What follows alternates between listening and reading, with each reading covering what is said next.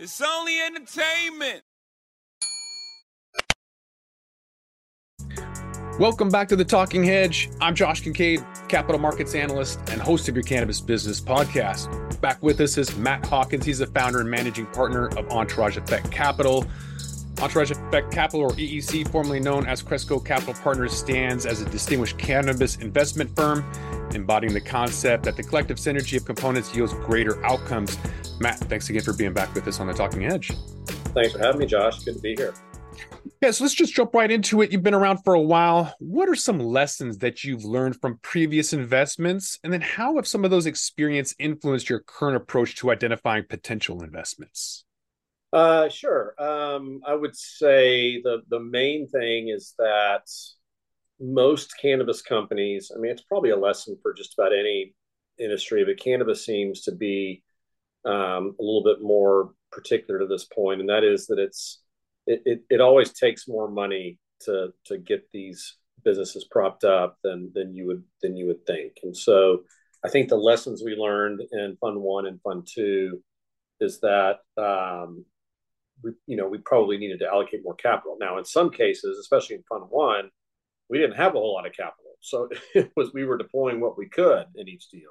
And so, but the deals that didn't survive were the ones that we couldn't continue to support, past the lack of their hitting targets in their business plan. And so that's number one. Number two is definitely, no sense relying on anything happening regulatorily, because it's just, who the hell knows when that's going to happen. And I think, even back in Fund 2, we were hopeful that some things could change. And then, having a Democratic president and a Democratic Congress unable to get anything over the goal line was obviously incredibly disappointing. And, so now I just, especially with the, partisanship the way it is in Washington right now, I just don't know. I really don't. When you said that, it's going to take more than what you think. Back in the day, we used to laugh at pitch decks that thought that, $7,000 a pound was going to be here for time immemorial and into the future indefinitely.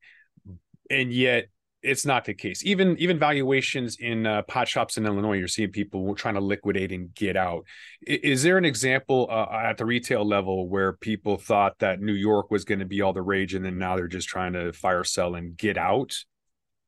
Well, that's a good question. I honestly, I don't know who those people are other than the founders themselves, because there's no smart capital that's deploying any money on any legal license in New York right now until this shit gets figured out. Mm-hmm. And with the hiccups that have been going on since the day this law was passed, it seems like, and now this week with more news about how no more licenses, there's a moratorium again on trying to figure all this out. I don't know how you get out, but again, I don't think it's any investor that's trying to get out. It's primarily the founders and the licensees that have put in, sometimes hundreds of thousands of dollars of their own money, and they can't compete because of what's going on with the illicit market. I mean, it's just a joke. Mm-hmm.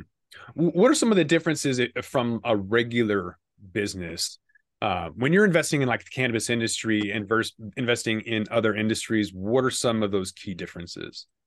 Well, let's talk about I don't want to be negative Nancy here, so let's talk about the positives. And I think that the reality is that cannabis, the federal illegality, but then the legality at the state level creates a moat around license holders. And so for an investor, that's important because it's a blocking out of competition theoretically.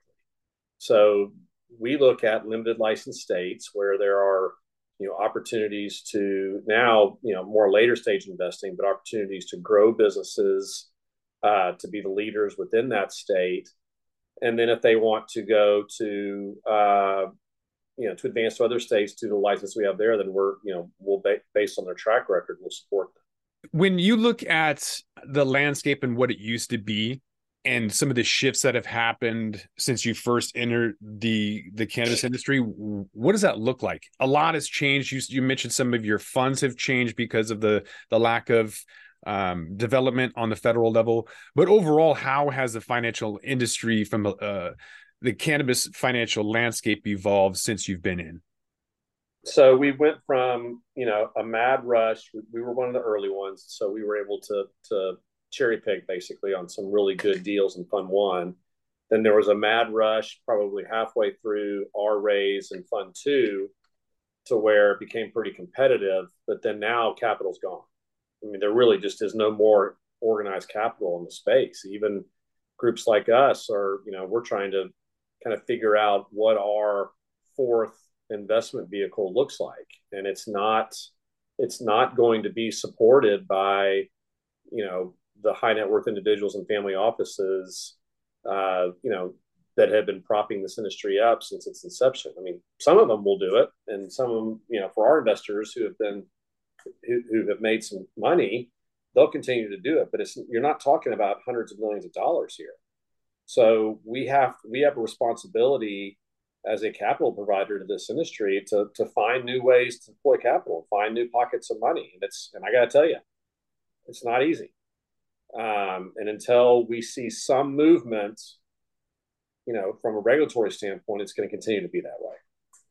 So it's going to be pretty stagnant. Are there any new trends in cannabis finance? We saw SPACs that were all the rage. Those have pretty much all flopped. Yeah, I mean, it's going to have to be something that is a sea change, like to where there's like some type of institutional capital comes in and is able to invest at these low valuations and prop up a group like ours to do that. But again, that's like finding the needle in a haystack type analogy. Mm-hmm. All right, another two-part question. What's the best way for businesses to access capital? What's the best way for investors to exit?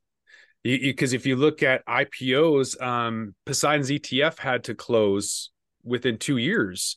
Right. Because they're all moving in tandem with the news and not really independent of any fundamentals. Not that fundamentals mattered, but they don't even move with technicals.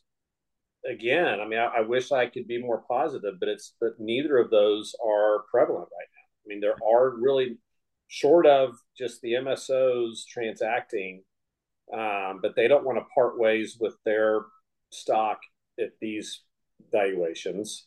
They want to hoard cash, so they're not buying.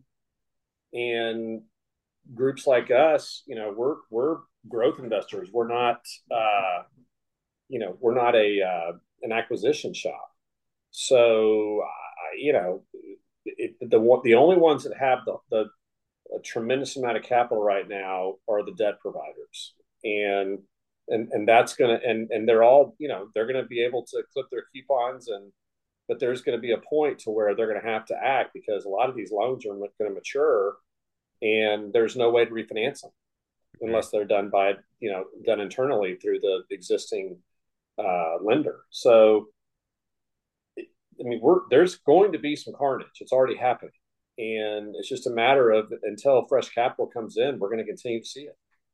That's a significant reinvestment risk. What do you think from a regulation or federal reform standpoint would make the most impact outside of federal legalization? Would it be safe banking or just ability? I think it's personally just being able to interact across state lines. What do you think? I respectfully disagree, and here's why. I think that if we can get it rescheduled, that's the holy grail. So because if it gets to Schedule 3, then we've lost Section 280E, and that's all that matters. If 280E goes away, these businesses are going to churn and burn, and it's going to be that we're going to get back to the salad days a little bit. But short of that, safe banking, yes, that will help. It will reduce the cost of capital. But again, we've also got macro issues like rising the interest rates are what they are. So we're not going to have crazy cheap capital to get access to, and if it is traditional commercial sources. To your point about crossing state lines, yeah, I think that'll at some point that'll be a nice win, but this industry can be very successful without it. And quite frankly, that's going to be another hiccup. That's going to be another issue where you have the states that are going to pound their chest and say, no, you can't do this. We don't want to lose our tax revenue that's coming in here from these, California only or Massachusetts only operations. And if you cross state lines, then you've got, 30 some odd states that have competing interests. And that's going to be really hard to navigate. What about, sticking on challenges for just a little bit, because I Sure. think there's a lot to be learned as there's new equity licenses in Illinois, there's people coming on board on the East Coast, and having seen it, with your own loans that you've made, from what I've seen on the West Coast in the last 10 years, there's a lot to be learned, and yet some people aren't really looking into it. If they are willing to look into it, what are some of the challenges that investors are facing now that maybe could be avoided? Well, it depends on what type of, if you're lending, that's one thing. If you're investing in equity, that's separate. So we're kind of more of a hybrid with a lean towards equity. So most of our debt instruments look like equity. They're convertible notes with warrants, things like that. The struggle that we have is, just capital is it's I mean, we're about close to 80% deployed on our third fund. So, we don't have a lot of fresh capital, and most of the capital we have left is going to be reserved for follow on. So again, lack of capital is the biggest issue. But the second thing is that companies are apt to take debt instead of equity because the valuations in the industry are so low. It's clearly driven by the capital.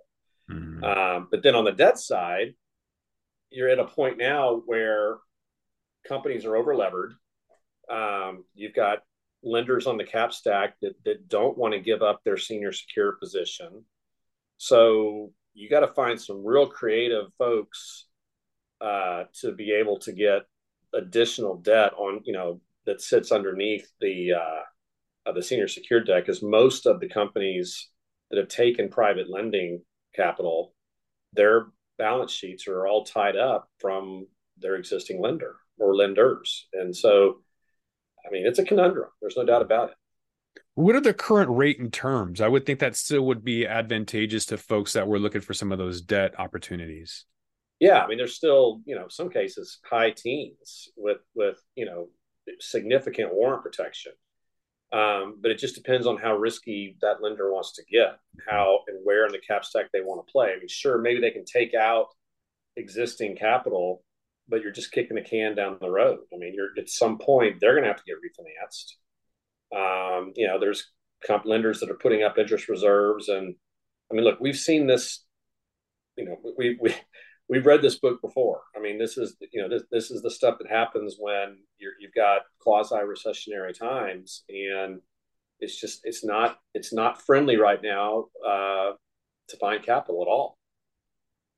So they can't find capital. They're going to have to look elsewhere, maybe through some synergistic forces of a co-op model merging, whatever. Are you starting to see more of that with M&As? Maybe you can kind of discuss the importance of strategic partnerships and collaborations and kind of driving growth and innovation, and maybe some of that M&A, the activity that you've seen. Well, again, to my point, I haven't seen much in M&A. There's been some cancellations. There's been a lot of buyouts right. that have been canceled.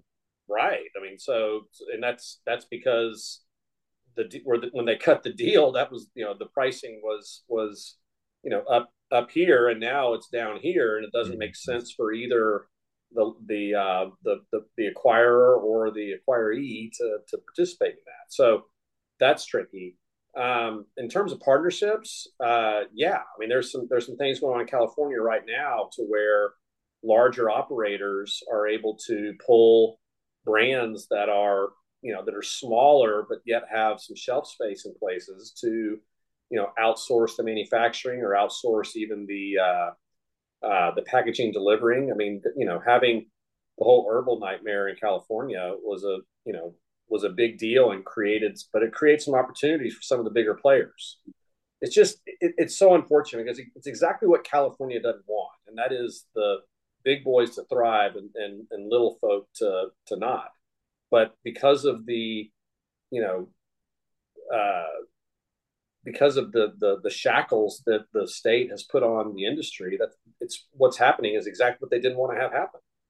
It's just a lack of common sense in Sacramento. Are we going to see the same thing in New York? There's a lot going on with the market there. What implications do you foresee for both local and national investment trends, as well as the impacting on the economy with New York and some of those markets coming up? I just I am very, very bearish on New York in general until they clean up their shit. Mm-hmm. I have seen some things where they're starting to, enforce enforce the law and shut down some of these bodegas. But until that is almost eradicated, I don't know why you'd invest in New York, because it's you're behind the eight ball. And you're playing against cheaters, and you're playing against people that aren't playing by the rules, and it's impossible to compete.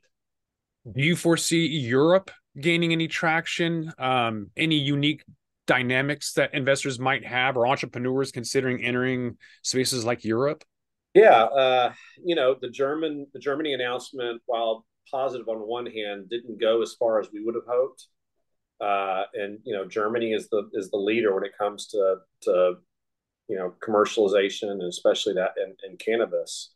So it's just going to be a little bit longer, and it's taking a long time. And so the European markets are mirroring, the stagnant opportunities that are here in the States, and it's frustrating. Loaded question. Is that taking a toll on Canada? There's a lot of companies that are not paying their taxes. They're just considering it a 6% loan. Is the lack of federal movement in Europe creating an issue with the Canadian marketplace? I think the Canadian marketplace just has issues on their own. I mean, the truth of the matter is that the big boys, the big LPs, were set up to be the outsourced provider of cannabis to the world, and it was the most ludicrous business plan that somehow was financed by billions and billions of dollars at the beginning of this. But the cost structure of Canada, it makes it impossible for that to happen. The market in cannabis just isn't big enough to support very many companies. So I don't think Europe has anything to do with it, quite frankly. I think the Canadian market just has its own set of issues that are similar to what individual states have. I mean, look, California is a bigger market than the entire country of Canada. Mm-hmm. So I of all the things that I've said that I wouldn't touch, Canadian opportunities are right up there in terms of what we avoid. Mm-hmm. Where are the opportunities in the cannabis industry right now? Are there any promising investment opportunities? Sure. Yeah, I mean, like specific regions though, like absolutely. that you believe. Yeah, I mean, Fund 3 was focused primarily on the parts of the Northeast, but the Mid-Atlantic, even in the Southeast with some medical plays. We have a great investment in Curio Wellness that was in Maryland that we invested prior to becoming adult use legal, and then they also moved into Illinois on top of that. So that's a big win for them and a big win for us. Ancillary plays are huge. We're a large investor in Hound Labs, which is the only commercially available breathalyzer in the THC breathalyzer in the market that measures THC in real time. That's a holy grail. So yeah, there's some incredible opportunities in some of the emerging limited license states. There's going to be, and we're not far away from it, companies to be purchased and invested in on the cheap. So there's a distressed part of this, but we just need to hit that bottom, and I just feels like we're just scraping along it, but haven't quite made that turn just yet. Mm-hmm. I've seen some positive signs in California over the past 2 quarters, but then the summer doldrums kick in and sales lag off a bit. So it's just it's a process. How do you envision the collaboration between the financial sector and the cannabis industry evolving in the future? I know you're not holding your breath on any financial regulations, but what is that going to look like?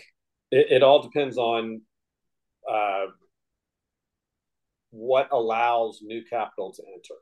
Hmm. And until some of these capital sources either take a chance and stick their toe in the water and do this, and or the regulation reform allows them to do that, we're going to be slow moving. I went to ChatGPT, an AI-based program, and I asked it some questions about, what are your mottos or themes for your company, and they gave me 3 that they thought. I'll spit these out. Investing in high growth, literally. We put the pot in potential, and we're here to get you high on success. In your view, Matt, what role does technology innovations play, like AI or blockchain, decentralized finance? How do those play in shaping the future of cannabis finance? Boy, that's a tough question. I think in that situation, cannabis is a microcosm of how those impact finance in a broad sense. I don't think that with cannabis it's anything unique compared to what is happening with those,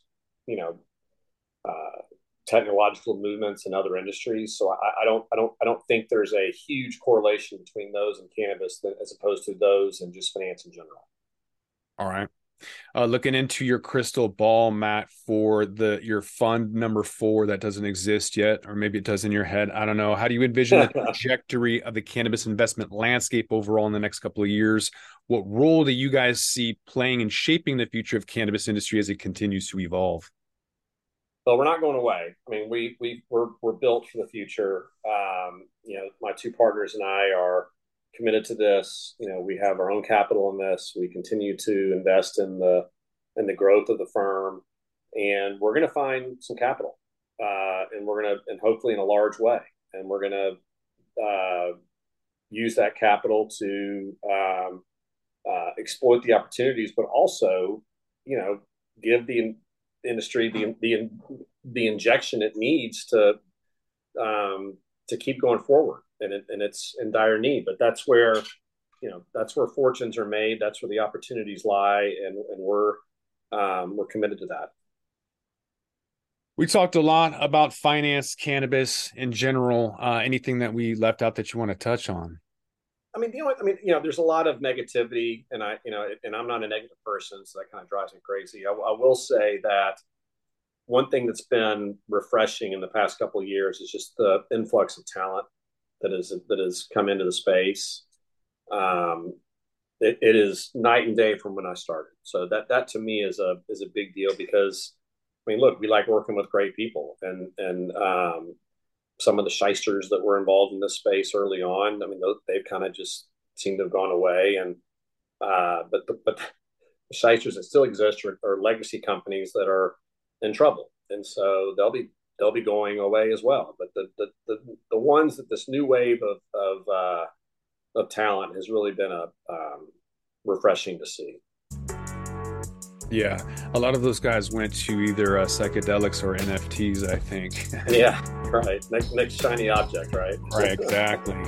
All right, Matt, if people want to learn a little bit more about what you're doing or how to get involved with the Entourage Effect Capital, where can they get a hold of you at? Where are you at? Sure. They can email me at mhawkins@eecpartners.com, or you can go to our website, eecpartners.com. All right. That's Matt Hawkins. He's the founder, managing partner of Entourage Effect Capital. Matt, thanks again for being on The Talking Hedge. Awesome. Thanks, Josh. I'm Josh Kincaid. This is The Talking Hedge. Don't forget to like, share, and subscribe. Or don't, and I'm out. Don't forget to smash that like button on your way out and check out these other videos that we've got.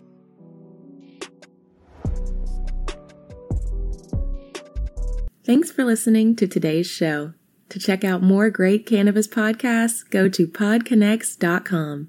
Here's a preview of one of our other shows. Infused, a cannabis talk show, is a one-of-a-kind look inside the cannabis industry. Meet the amazing people who make cannabis businesses bloom as they join host Nick with Francesca and Mike for creative cannabis conversations. Get an honest look at the business of cannabis, including trends, best and worst practices, products, education, and advocacy. Whether you're canna curious or running a cannabis, Infused has canna conversations that count. Infused is available on YouTube and is now streaming as part of the PodConnects network.